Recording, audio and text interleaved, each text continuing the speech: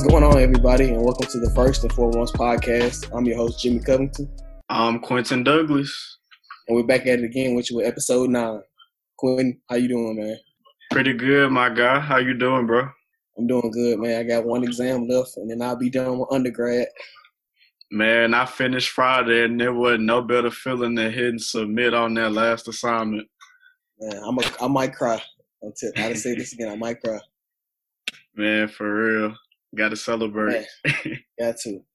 But as y'all know, we usually release an episode on Sunday, but I had some storm issues, and it had my power out, and Quentin wasn't feeling well yesterday, so we are bringing you episode 9 today, right now, so y'all should get there later tonight.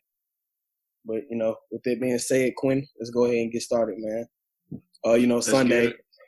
Sunday, as usual, is the premiere of The Last Dance, episodes 5 and 6 were premiered Sunday.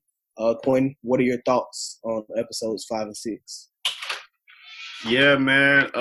Once again, I really enjoyed the episode Sunday. I can't wait till next Sunday, but my biggest takeaways were, we really got an inside look once again at just MJ's competitive spirit and, just how it's been so unmatched by many, throughout the NBA's history, other than maybe, guys like Kobe Bryant. But, man, just seeing the way he golfed, I think they said at one point he owed people like $1.2 million in debt from gambling golf. That was pretty crazy. But, really also seeing the Dream Team and how they stamped the NBA's global presence around the world and just seeing how they dominated. That Tony Kukoc story was new for me. I never knew that they, targeted him like that in that game and bullied him a little bit. And I think another thing that these episodes really brought light to was Charles Barkley. Today, he's known for talking all this trash on TNT. He always has something controversial to say. But, after seeing those episodes, I think he's honestly one of the most disrespected all-time greats in the NBA. Like, just seeing how truly dominant he was and just, like, the fact that if a few other things had went the Suns' way, like, they could have possibly knocked off the Bulls. So that's what I got from those episodes, bro. What did you see? Man, for me, the Kobe Bryant cameo, I was excited to see that. We all know what the relationship. Well, we know what the relationship with Kobe and Jordan was like. Jordan said that Kobe was his little brother, so we got to see a little bit of that. And those other veterans in the Eastern locker room, they were talking about the little Laker boy and how aggressive he was, how he didn't want to let the game come to him, and that perfectly describes Kobe. I think another thing that stood out to me was his disdain for being compared to Clyde Drexler, who's a Hall of Famer in his own right. You're a competitor when another Hall of Famer is compared to you, and you feel like it's an insult. That's how you know that's one of the marks of greatness, being insulted by somebody else being compared to you. So I love to see, the competitive edge of MJ. In episode 6, I love episode 6 especially. And it did shed light on, I guess you could say, his gambling problem. I don't feel like it's a problem as long as you're not losing. You know what I'm saying? Family things, your people are in danger. As long as there's not a problem, then I don't feel like it should have even been discussed. But I think one thing that stood out to me was, the Team USA story. I knew about the story, but I didn't really know. I figured it was just because, they were going to be a new teammate, so they were going to test them out. But no, it's because of Jerry Krause. They knew Jerry Krause liked them, so it's like, you know what, we're going to torch him. And that kind of, it's like a common thing. If Jerry Krause likes it and it's on the opposing team, then they're going to go at him. Just like the 93 finals, Jordan said Jerry Krause knew he liked Dan Marley, thought he was a great defender. So he's like, you know what, I'm going to go at him every single time because Jerry Krause thinks he's a great defender. You really don't get guys that's competitors just like MJ no more. And it's just been a sight to see. I've always wanted to get an inside look at his competitive streak. And as we can see, MJ is a psychopathic bully on the court. That's exactly what he is. So, like I said, I'm excited to see episode 7 and 8. I read something that was like episode 7 and will probably be one of the best episodes we'll see. So, I'm excited to see that. Yeah, for sure, bro. I really think the best is yet to come in this series. Oh, yeah. But you know what? While we still on the topic of The Last Dance, let's backtrack a little bit to episode 4. Episode 4 focused on Phil Jackson, talked a lot about him. You put in the question, who's the better coach between Phil Jackson and Greg Popovich? So, Quentin, tell me who you think is the best coach in NBA history and why. Yeah, man. So watching that episode, it really got me to thinking like, who's really the greatest NBA coach in history? Like, it was something I really had never thought about before that. But after doing some digging and some research, I don't know if I've ever publicly said it, but I've always considered Phil Jackson to be the luckiest NBA head coach of all time. Like, he just walked into two situations where he inherited Scottie Pippen and Jordan on one hand, and then the next he got Shaq and Kobe. But looking at those teams before, he was head coach of the Bulls. When he was assistant coach, I mean, they were already getting to the Eastern Conference Finals. Their only, obstacle was the Pistons. And even Shaq and Kobe, that Lakers team before Phil got there, Dale Harris was coaching them, and they were dominating in the West. And I think I saw like from '94 to '99, they had like nearly 250 wins. So like literally all he had to do was come in, bring his philosophy and elevate them to a championship level. But like looking at his situations is almost similar to like what Steve Kerr inherited with the Warriors. Like Mark Jackson built that culture and got those guys to the point where they, went through their struggles and then they became a perennial playoff team. Uh, but my greatest coach of all time, in my opinion, I think is Coach Pop. I mean, looking at the resume, 5 rings. He has a three-time coach of the year, which is only matched by I think like 2 other coaches. I think it was Pat Riley and Red Auerbach, who used to coach the Celtics during the Bill Russell days. Uh, but before he took over for the Spurs, they were like 3-15, I think, with Bob Hill. And, David Robinson was injured, back and foot injuries. But their leading scorer at the time was a 37-year-old Dominique Wilkins. Like, seriously? So then, he came in, he got Duncan, drafted Parker, Ginobili, all those international guys. But, not only looking at the fact that he won, but also, he did it his way. He had his own homegrown dynasty. They, were consistently at the top of the NBA for a span of like 20 years.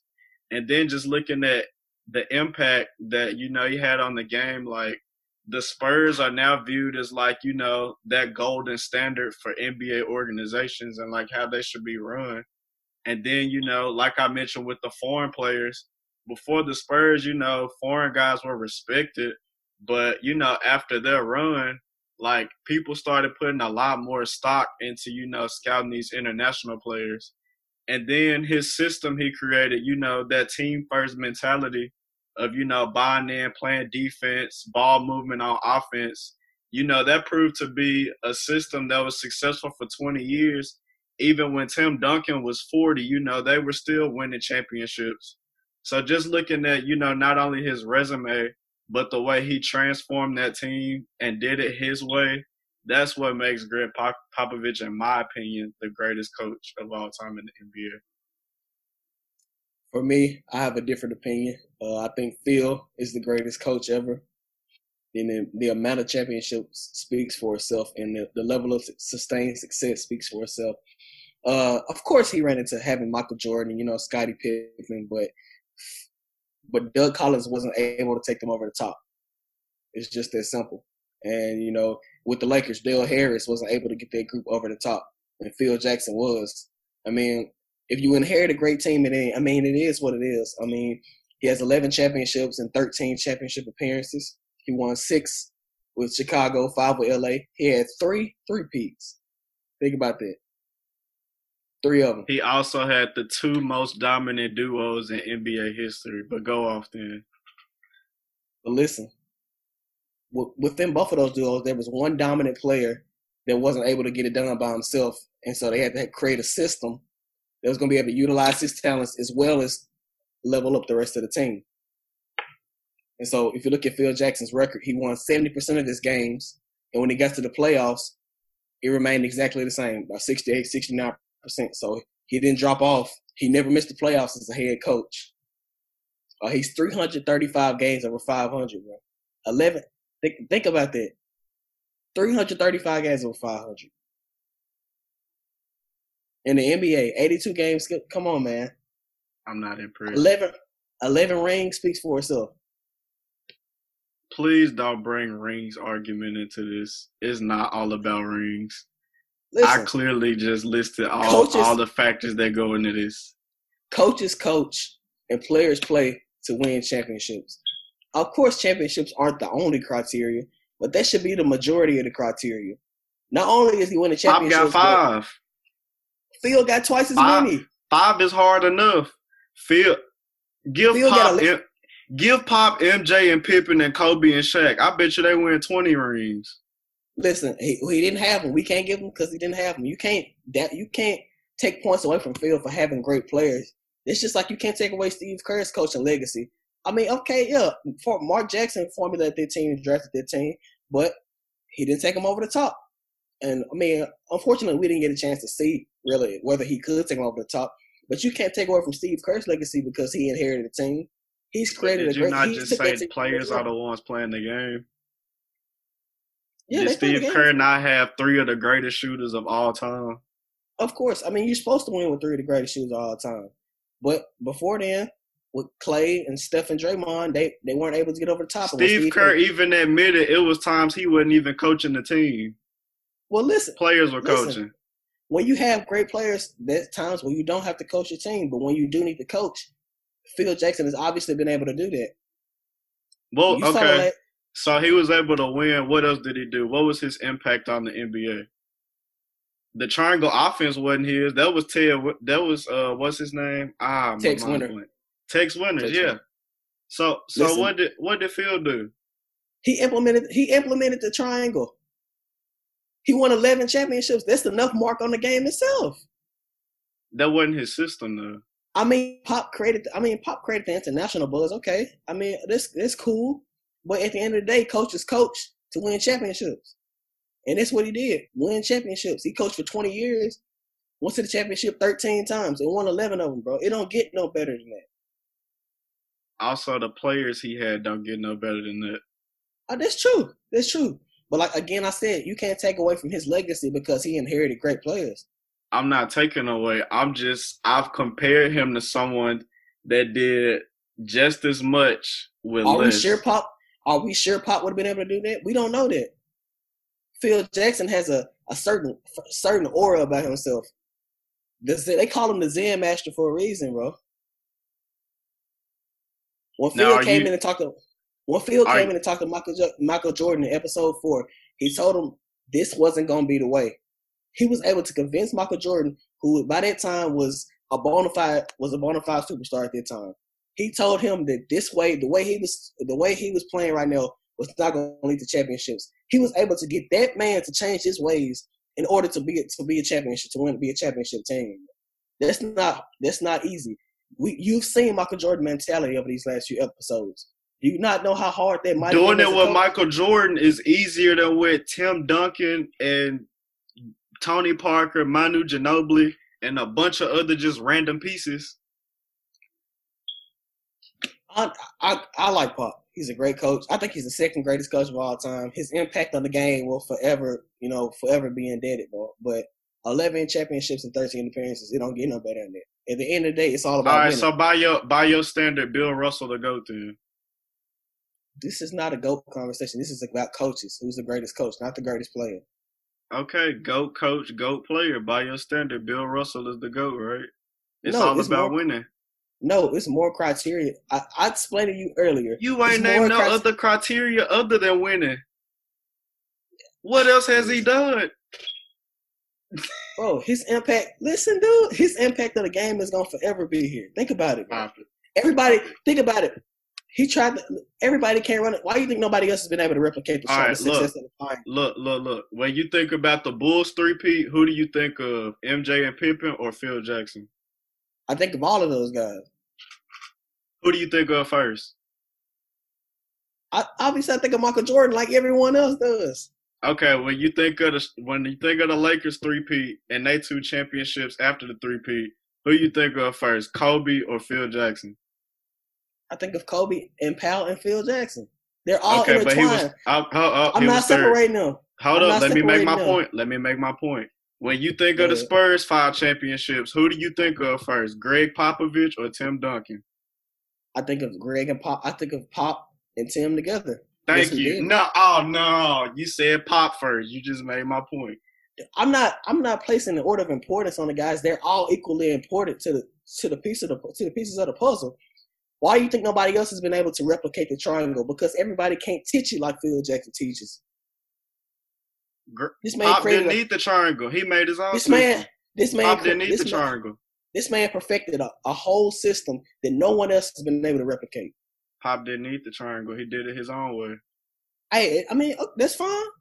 But the triangle has yielded far more success.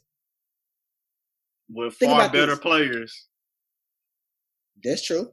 That's true. All right, teams win championships, not individuals. All right, teams and organizations win championships. And think about that. Phil did that with Jerry Krause and the owner making stupid decisions, trying to trade Scottie, doing all this stupid stuff, and he still was able to win 5-6 championships with the Bulls. I mean, but ultimately the team was still intact, though. Barely. Don't matter. They was intact, Jimmy. Take the L, bro. No. Take the L, Jimmy. Give me 11 out of 13 over 5 or 6. Forget the impact on the game. Give me my 11 championships out of my 13 appearances. Forget the everlasting impact. Yeah, you don't care about everlasting. Okay, bro. I'm done. I'm done. Just give me my rings. That's all it's about. I don't care about impact. I'm done. Just give me my rings. I'm done. It's all about rings, bro. Debating with you is like debating with a rock. It's not. It's really not. It's all about rings, bro. What don't you understand by that?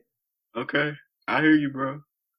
Players coach to win championships and players play to win championships. All right, bro. I heard you. Man. But you know what I'm saying? Let's segue to another topic. You know, last week was college football U position week. And for those who don't understand what I'm explaining, so, you know, people will say, you know, LSU is DBU or this school or Georgia is running back U. That's what we're talking about right here. So which college is, you know, the greatest in producing talent for that position? So today we're going to talk about wide receivers, running backs, and defensive backs. But first, we're starting off with defensive backs. So Quinn, who is your DBU? Man, oh man, I've been waiting to have this debate. Easily, DBU is the Ohio State University. Come on, bro. I mean, let me just present you with a few facts here. So, Ohio State has had, since you only want to go back to 2009, let's put that little asterisk on here first. Because, you know, historically, we would have washed everybody. But quantity over quality. Quality over quantity. You talking about NFL quality. DBU means Defensive Back University. Anyway, let me make my point. We've had 19 DBs selected since 2009. Same amount of time we've had 9 first-round picks and 3 top 10 picks. That's compared to LSU, who's only had 16 and 5 first-round picks. We nearly doubled their first-round picks in the same amount of time, but they're supposed to be DBU. Also, I'll go 2020 draft. We had 2 corners, first round. LSU, 0. Let me give you a few more facts, because you can't argue with facts. Every starting cornerback at Ohio State since 2014 has been selected in the NFL draft. Then, looking at 6 of the last 7 years, a corner from Ohio State has went in the first round of the NFL draft. That can't be ignored. And in my opinion, that's why Ohio State is the undisputed DBU. I appreciate your points, and you made some valid, extremely valid points. But I'm gonna say you're wrong, and I'm going with LSU. Actually, LSU's had 17 defensive backs drafted since 2009, and you mentioned five. You mentioned five first round picks. But I'm not, for my criteria, I'm not going off of quantity alone. I'm also including quality of those draft picks, and I'm also including their success in the NFL. Of course, Ohio State is a factory in terms of producing defensive backs, but they aren't elite at every position. But they aren't elite level. And that's where elite on what level in the NFL? Yes, they don't produce elite NFL talent in terms of defensive backs. I didn't know Ohio State was coaching players once they were in the NFL. But still, okay, you get coached while you're there, right? You get some coaching while you're in college. In college, yeah. And you also get coaching while you're in the NFL, right? We ain't got nothing to do with that. No, bro. We talk quality matters, bro. You can produce all the draft picks you want, but if they don't pan out, then, people talk about Alabama producing all these prospects all the time. A lot of those guys don't pan out. And they talk negatively about Alabama. They don't talk negatively about the team that they went to. So I'm going to keep this same energy here. All right, bro. I'm listening. With those 17 DBs drafted, they have 11 Pro Bowl selections and 4 All-Pro selections. Ohio State, those 19 guys only had 5 Pro Bowls and no All-Pro selections. We're talking about quality over quantity here. You can give me as many people as you want, but if they're not producing, then it don't matter. Don't say they're not producing now. They're not just scrubs in the NFL. Bro, you got 19 guys drafted only 5 Pro Bowls. Whoa. LSU has had way more DBs be busts in the NFL than Ohio State. Don't even get me started. Give me 5 elite Ohio State defensive backs right now that's in the NFL. Once again, it's not about being elite in the NFL. Why is that the first point you keep going to? Bro, because quality over quantity. If you're not producing in the league, then how can you? So what about quality in college? All right, we have 4 All-American DBs. How many LSU have? Consensus All-Americans. How many they have? Patrick Peterson was one. Okay. Tyrann Mathieu. Okay. Morris Claiborne. Oh, my goodness, Morris Claiborne. You want to talk about elite in the NFL? Of course. Boy, he was trash. Man. Definitely. As a Cowboy fan, I regret that pick to this day. But that's neither here nor there. I didn't bring up Jamal Adams or Tre'Davious White or Eric Reed, for that matter, who was elite in college. When he got to the league, he had one great year with San Francisco, but he fell off after that. But, bro, I like quality over quantity. You produce all the prospects you want, but if they don't make an impact when they get to their level, then I don't care about it. Bro, DBU is about how many players you do put in the NFL. Is that not the point of going to college? Of course that's the point of going to college, but also I want to be elite at the next level. I want to be able to make an impact early and be elite. Being elite at the next level ain't got nothing to do with the college you came from. And you want to know why I believe they're not used to facing that high level of competition in the Big Ten. Think about how many great Big Ten quarterbacks have you seen? Bro, that don't matter at all. Yeah, dude, you can be elite when you're facing inferior competition, but when you come into a higher level competition, then you suck. All right, hold on. Higher competition, we suck. What about we won the NCAA championship 2015? We suck. No, I'm saying okay. We've been to the college football playoff every year. You missed my entire point, bro. No, I did. Yes, you did. I'm talking about interconference competition. I'm not saying going to the college football playoff. Obviously, we know Ohio State is elite, bro. They run in the Big Ten, but I'm saying the competition within the Big Ten has not always been elite. So therefore, with cornerbacks, you're not facing top tier receivers every week in and week out. And when you get to the league and face top tier receivers, then you're struggling. LSU, they don't have that problem a lot of times. And of course, you got some outliers like Morris Claiborne. He didn't pan out for reasons, injuries and other reasons. But, bro, Jamal Adams, Tre'Davious White, Patrick Peterson, Tyrann Mathieu. You got Grant Delpit that's coming up. Greedy Williams, he's going to prove himself. Dante Jackson was good as a rookie. I don't care, bro. I don't care what round you get drafted in, bro. Are you good when you come? Are you making an immediate impact? Once people again, can follow. you sound like an Follow NFL general manager right now. That's what you sound people. like. Players can fall in the draft, but that's not always indicative of where they should have been drafted. Grant Delpit, there's no way on God Green that Grant Delpit should have been a second round pick. You know he wasn't that good this year. He shouldn't have been an All-American. He started the year. Injuries hampered him. Started the year. This is a year long. No, injuries hamper him all year long. Of course, they're going to affect his performance. But when the year before when he was healthy, bro was considered a top 5 pick. This ain't got nothing to do with last year. What did he do this year? Nothing. What I'm saying? Injuries hampered him all year, so it affected his performance. But clearly, they saw he got a uniform and a helmet on like all the other 21 dudes on the field with him. Apparently, his performance was good enough. His performance was good enough to make him an All-American. That was media bias because LSU was undefeated. But go ahead. I don't want to hear that. Go ahead. We both know quality is better than quantity.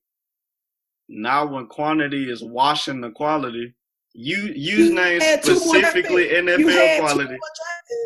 What you mean more? You said you had 2 more draft picks. When has LSU ever had 3 top 10 picks in the NFL draft?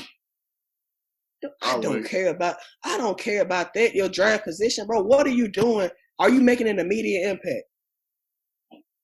They made enough of an impact in college to be a top 10 pick.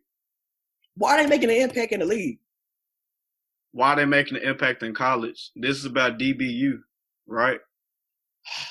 This discussion is pointless. DBU, right? Not DB NFL. Because I'm not coming off of my position and you're not coming off yours. This is really pointless. But we both know who produces higher quality prospects. And we know who produces the most every year, year in, year out. Ohio State, case closed. Do you want higher quality or do you want the most? All right, look. You got School A and School B, right? School A has 20 players with 5 interceptions. That's 100, right? School B has 5 players with 20 interceptions apiece. Are you taking School A or School B? Oh, repeat that. You kind of confused me with that. All right, School A and School B, right? 100 interceptions split between them. School A, you have 20 players that have 5 interceptions apiece. School B, you got 5 players that have 20 interceptions apiece. Which school are you taking? I'm listening, but I'm still like, you said School A has 20 players with 5 interceptions apiece. No, is that what you said? 20 players with 5 interceptions apiece. Okay, that's 100 interceptions. School B is still 100 interceptions, but it's only 5 players, but they got 20 interceptions apiece. Quality over quantity, baby. Stop it. Man, let's move on to something. If you got 20 players producing over 5, bro, stop. Let's move on because this is point. I'm not calling out my position ever, and you never gonna come off yours, regardless of what I say or regardless of what you say. We're not changing our opinion. So let's move on. So next we have our running back. Who is your RBU, Quinn? I heard you, pick your choice, which I'm not gonna give it yet. I don't want to ruin it. But after I did some digging, I think there's a school like a lot of people would sleep on, but my pick was Wisconsin. Like, these dudes, like, year in, year out, like, of course they don't play in the SEC, so they don't get as much attention because the media just loves the SEC. But, yeah, anyway. You had Monty Ball, who was a 2-time first-team All-American and a Doak Walker Award winner. Like, I don't know if you remember Monty Ball, but, like, dude was a monster in college. Believe me, I do. He finished his career with 83 touchdowns, which was an NCAA record. Like, that's crazy to think about. Like, 83 touchdowns, that's video game, like, numbers. So then, moving on up, Melvin Gordon, once again, monster at Wisconsin. Like, of course, he had a few injuries, but his redshirt junior season, This dude had 2,600 rushing yards. That's the second most in FBS history. And he became the third player to have 2,000 rushing yards and 30 touchdowns. Like, that's ridiculous. And then this year, once again, Jonathan Taylor, monster. He rushed as a freshman. I think he set a record. He had like 1,900 rushing yards himself. Like, none of these dudes were scrubs in college. Like, they all put up video game numbers. So just based off that, I think Wisconsin is RBU in my opinion. You know what? You made a valid point. I think Wisconsin, they don't get enough credit. And, you know, they produce some, they have some great running backs in college. I mean, even Jonathan Taylor, you know, he was the first running back, to have, like, was it 5,000 yards before his senior year? I believe so, something like that. So and I didn't even mention James White. I forgot about James White. You forgot about Ron? Yeah, and, you know what I'm saying? If going back further in history, Ron Dayne. Ron Dayne was cold. But, man, for me, I chose Alabama. You know, since 2009, they've had 10 running backs drafted. They've had 3 in the first round. They have some in the second round. Also, they've had some in the third round. Some of the first round picks include Mark Ingram, who won the Heisman Trophy, Trent Richardson, who was a finalist, has Josh Jacobs, who was a do-it-all back, ended up being the first round pick. And that was with limited carries, he ended up being the first round pick. Eddie Lacy, who ate himself out of the league, but he was a great running back. Man, it was a human bowling ball. But he wasn't that big in college, though. He was an average-sized running back in college. I guess. He blew up at Green Bay. Derrick Henry with the Russian king, Derrick Henry. We saw what he did at Bama, especially that Heisman Trophy year, over 2,000 yards, just running over everybody, just like he doing in the NFL. T.J. Yeldon, who was one of my favorite backs in college, even though I'm not an Alabama fan, he was one of my favorite backs to watch in college. He was highly productive. Damian Harris was highly productive too at Alabama, and Kenyon Drake was in limited snaps he was extremely productive. I think all those guys were very productive. They even had Alvin Kamara riding the bench. Yeah, forgot about him. But I don't count him. I don't count him. Nah, that was just a little joke I tossed in there. Don't pay me no mind. But all those guys were highly successful at the collegiate level, and they contributed to the team's success. Obviously, Alabama has been the blueprint pretty much for dominance over the last 10 years. 5 championships, if I'm not mistaken. It speaks for itself. They're usually in the championship game every other year or something like that. So, they didn't struggle last year. Had a hiccup last year, but they produced, has another great running back that's coming up on the cusp, Najee Harris. When they started giving him the ball more, he started to dominate last year. Yeah, but for me, it's Alabama, man. They produce some high quality prospects. I mentioned, 9 they won in the first 3 rounds. It don't get no better than that, honestly. I mean, you can produce. Like I said, I like quality over quantity, and those guys most of those guys have made impacts in year 1, with the exception of Damian Harris. Everybody else pretty much made an impact, from the gate. And that speaks to the development, the coaches at Alabama and how they develop those players.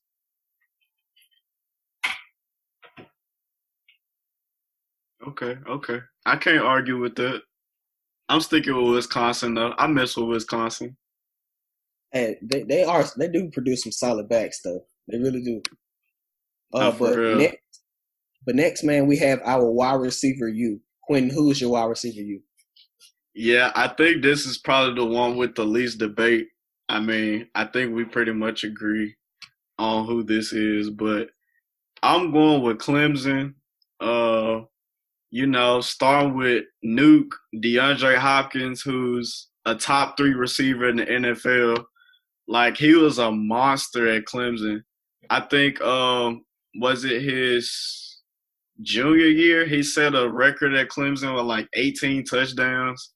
And then he went down like top 10 in the ACC history in touchdowns too. Like, he was the complete package in college and in the NFL. Like, Nuke is like the golden standard for me right now anyway, other than, Julio and Mike Thomas. Then they also had Sammy Watkins, who was definitely marginally better in college than he is in the NFL. Like, I thought Sammy Watkins was the next NFL great. Like, he had the speed, like, he could run, do kick returns. Like, he was just a mismatch in college. I think, what was it? One of those years they played Ohio State, he had like 200 receiving yards on us. Like, it was crazy. Like, he was just unfair. And then, you got Mike Williams. He was a top 10 pick in the draft, with the Chargers now. He hasn't, had that big of an impact in the NFL, but, in college, he was another one of those dudes who was just a mismatch. And I think he had like multiple 1,000-yard receiving seasons at Clemson. And then even going down to the like next tier guys at Clemson, Hunter Renfrow, who was there for seemed like 10 years. He was a reliable target for those guys. And then you also had Artavis Scott. I don't know if you remember him, but he was dangerous, in the kick return game. And I think he was top 10 in Clemson history and like scrimmage yards and touchdowns. Like, so just like quality and depth, I think Clemson has it over everybody. For me, I went with Alabama. Wow. What's so funny, bro? Go ahead. I mean, let me just give you a few names. Julio, Amari Cooper. Oh, choker. Calvin Ridley. He okay. Jerry Jeudy. And Henry Ruggs. And Henry Ruggs III, bro. All those guys were elite in college, bro. Elite. Listen, Amari Cooper has 224 career catches, bro. No, 228, excuse me. Calvin Ridley has 224. Julio Jones has 179. Jerry Jeudy has 159. Think about them numbers, man. Amari Cooper had 124 catches in the season. You want to know who followed him up? He was their only receiver. You want to know who had the second most in Alabama history in a single season? Calvin Ridley. You want to know who? Calvin Ridley was second. Guess who was third? Julio. Guess who was fourth? That was when they threw the ball list. They ain't had no quarterback. Guess who was fourth? Jerry Jeudy. Jerry Jeudy is on the list twice. Calvin Ridley is on this list 3 times, man. I just want to say this. If Julio was in that current Alabama offense with a decent or more than decent quarterback, he would have killed all those records. Definitely. That was back when Bama used to run the ball like 50, 60 times a game. Amari Cooper had 2 1,000-yard receiving seasons at Alabama, and he had 2 seasons with over 10 touchdowns. He finished his career with 3,400 yards and 31 touchdowns. Julio finished his career with 15 touchdowns and 2,600 yards. But those are incredible numbers for teams that run the ball a lot. Thinking about Clemson, when you think of Clemson, you don't think pounding the football. You don't think of pounding the rock and playing defense. You think of airing it out, spreading you out. And so that creates more opportunities to catch balls. With the Alabama system, we know what Alabama. I don't know about that. Clemson, they balance. They pretty balanced. Think about it. Alabama's system isn't like it was. It's like it is now. It's not how it used to be. Think about it, in 2015, Derrick Henry ran the ball, like 300-something times? And it was up there. Calvin Ridley still was able to put up monster numbers. Think about Amari Cooper, like even with a team that's built to run the football, those guys still put up, incredible numbers. And, like I said, I like quality over quantity. But that's just me. The best up until these last 2 years, like Alabama would have like one like elite receiver that they just kept feeding the ball to. It wasn't until this year that they were just, spreading the wealth around to everybody. So I think that had a bit of an impact on those numbers too. That's true. Because like you said, this year is the first year where the ball is really spread around. But it's usually like every other year they have this guy that's just that one dominant guy. That's their go-to guy. Like I said, it started with Julio, then with the Coop, then Calvin Ridley, and then it was Jerry Jeudy for a year too. And then this year, everybody else came on too. So, but I think all those guys were, at the top of the top, while they were at college, and for their list.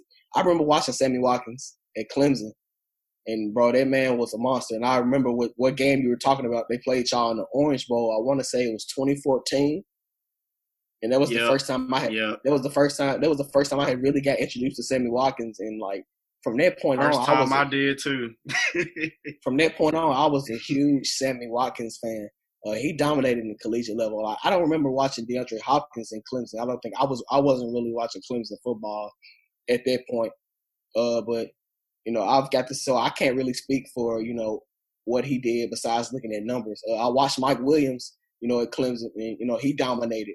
Him and Deshaun Watson together. But I got a chance to watch all 5 of the guys I named for Alabama extensively, and I just think they're just the top of they were the top of the top in terms of what college had to offer. Yeah, no doubt. And I mean, I forgot to even mention, T. Higgins this year. They got Justin Ross, Amari Rogers, like all those dudes. I mean, if it wasn't for Amari Rogers, I think he tore his ACL. Like, he probably would have been a high draft pick this year, but he'll be back next year. And I didn't mention Jalen Waddle, and I also didn't mention Devontae Smith, who are guys that's probably both going to be first-round picks next year.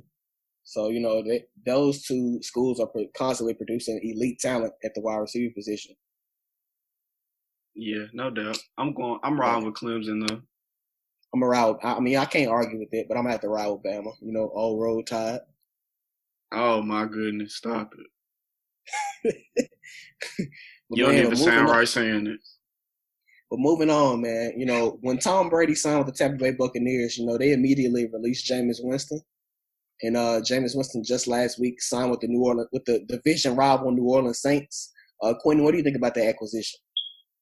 First off, I don't know how a dude goes from throwing 30 touchdowns, which albeit 30 interceptions. But did you see he only signed for like 1.1 million? Like, who is his agent? That's what I really want to know. But Jameis Winston, his first 5 years in the NFL, like, I mean, I guess I was kind of a fan of him at Florida State. He had the whole like crab leg incident, like he was just always in headlines. But since he's been in the NFL, he's been like the biggest boom or bust player I've ever witnessed. Like literally his first NFL play, I remember distinctly watching it because it was him and Mariota, because they were top 2 draft picks. But literally his first NFL play was a pick 6. Like from the jump, it was just, I guess, meant to be that way. But like even in history, Jameis Winston, he's thrown the most interceptions in the first 5 years of a quarterback's career. But also on the flip side, he's top 10 in touchdowns. Like that just shows you right there, like just how big of a boom or bust player he is.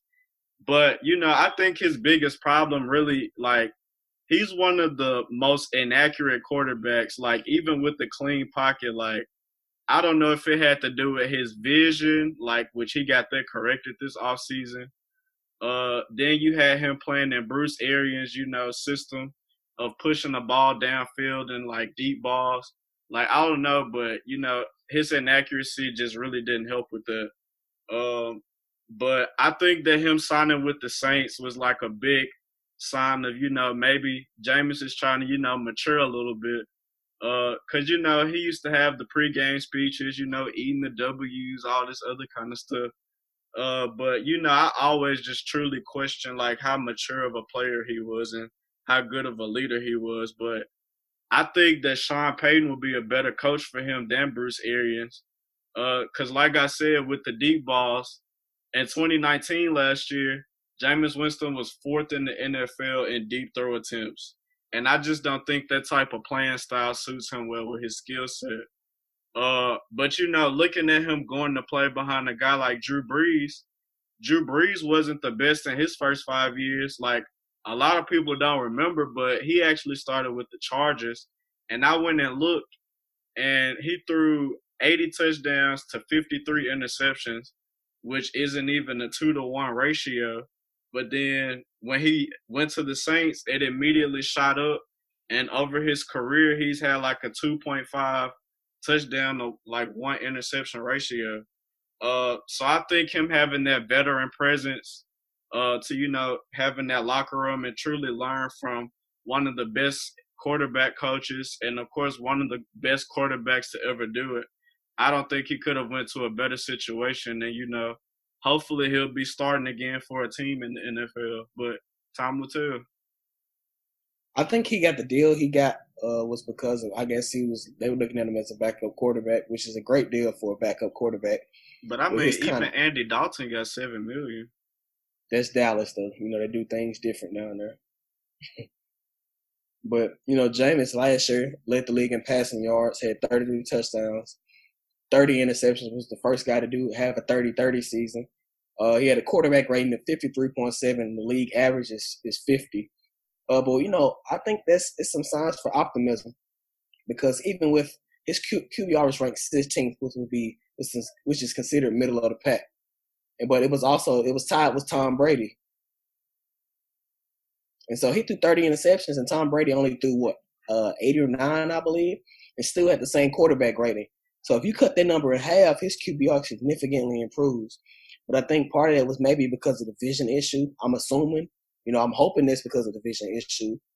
I've heard Chris Godwin talk about it. He was like, a lot of those interceptions really weren't his fault. He said he believes like half of those interceptions weren't even James' fault. So, we would never really know about that because we don't have the playbooks. We don't know what plays they're running. I think it's hope. I have some hope for James. I remember watching him in Florida State in the Heisman season. He was tremendous. With the next season, he was still great, but he threw a lot of interceptions. And coming into the league, that was one of those knocks on him. He threw a lot of interceptions, which he has continued to do at an alarming rate. And also, he fumbles the ball a lot too. That's concerning too.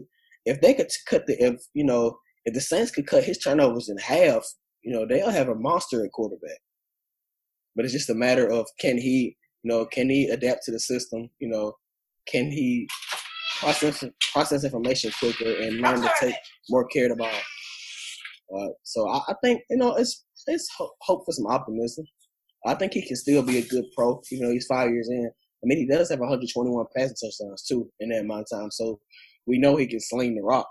He has a big arm, which New Orleans system is not really predicated on having a big arm, but maybe they can help him cut down on his turnovers, not throwing the ball downfield as much. Yeah, I definitely think the Saints offense will be more quarterback friendly for him. But I mean, for him, honestly, I think the biggest thing that he's gonna get out of being in New Orleans is just, learning the real nuances of, being a quarterback and just really cutting down on those turnovers and not putting your team in a bad position. Because, I mean, like you said, other than that, the talent is there clearly. He has a good arm. Like I said, hopefully, he had his eye vision corrected. Maybe he'll go from 30-30 to 20-20. Little corny joke. But I think even if he doesn't play a lot in New Orleans this year, I think more importantly it'll be what he takes from Sean Payton and Drew Brees. And hopefully, that can catapult him to, taking that to another team and being a starter once again someday. Oh yeah. I'm sure he'll learn a lot from Drew Brees and Sean Payton. And, learn a lot about this system. And I think ultimately he'll be a much better quarterback, next time we see him as a starter.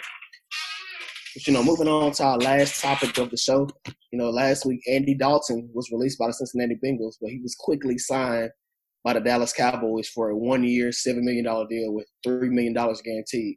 Quinn, what do you think about this move, and what does this mean for Dak Prescott? Man, so I immediately texted you when I saw this notification. Once again, I love, when the Cowboys just, shoot themselves in the foot. But, I mean, to me, honestly, now that I've, had some time to look over it, I don't think it means much, especially for Dak. I still think Dak's going to get his money.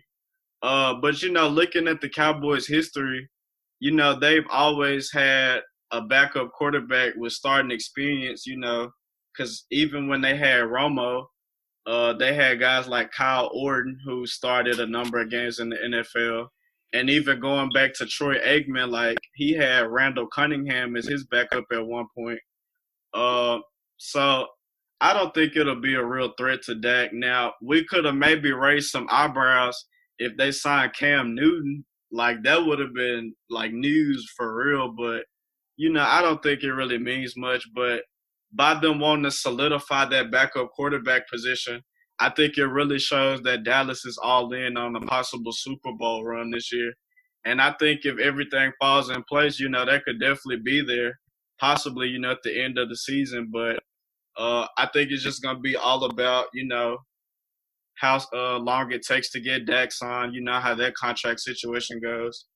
But I think having that veteran presence for him will be huge because he hasn't really had that since Romo, left and went to the broadcast booth. So I think it was a good move in my opinion because looking at it now, they have 2 starter level quarterbacks, which before they had like Cooper Rush, like I don't even know who he is, but I think it definitely puts them in a much better position to possibly make a Super Bowl run. I didn't really think much about it. I knew they were bringing him in to be a backup quarterback, but I think my concern was the amount of money they paid him. You don't normally pay a backup quarterback $7 million. I know it's only 3 guaranteed, but you don't see most teams do that, and I think it's alarming because Dak Prescott remains unsigned. They offered him the franchise tender, which went from 28 million to 31 million, but he still hasn't signed it yet. So that's a little concerning. But ultimately, like you said, they brought him up to be a veteran backup just in case Dak gets hurt or he decides to sit out. Hopefully he doesn't. But I really just thought of it as just as a backup move, as some security. Andy Dalton is a 3-time Pro Bowler. He's 70, 61, and 2 as a starter.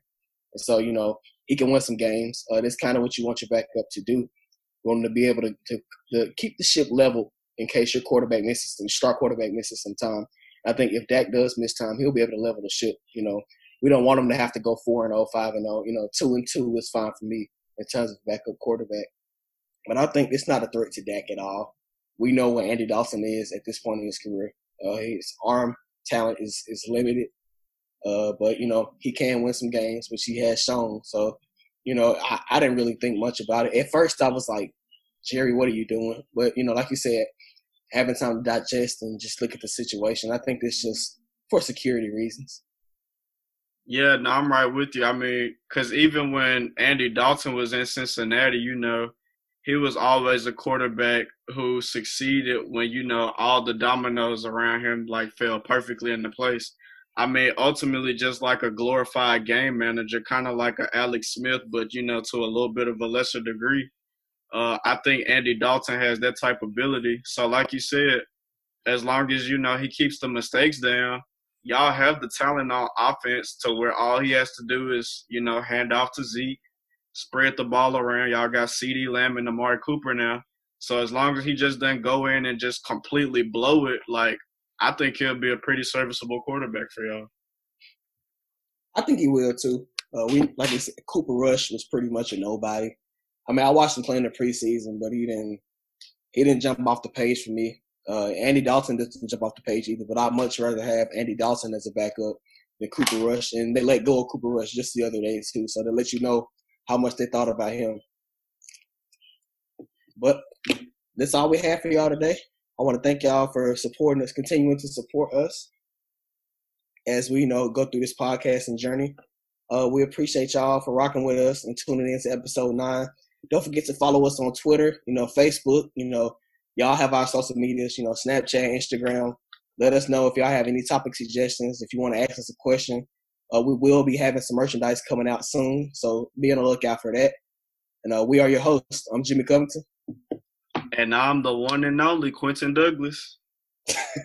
All right, thank y'all. We out. We out.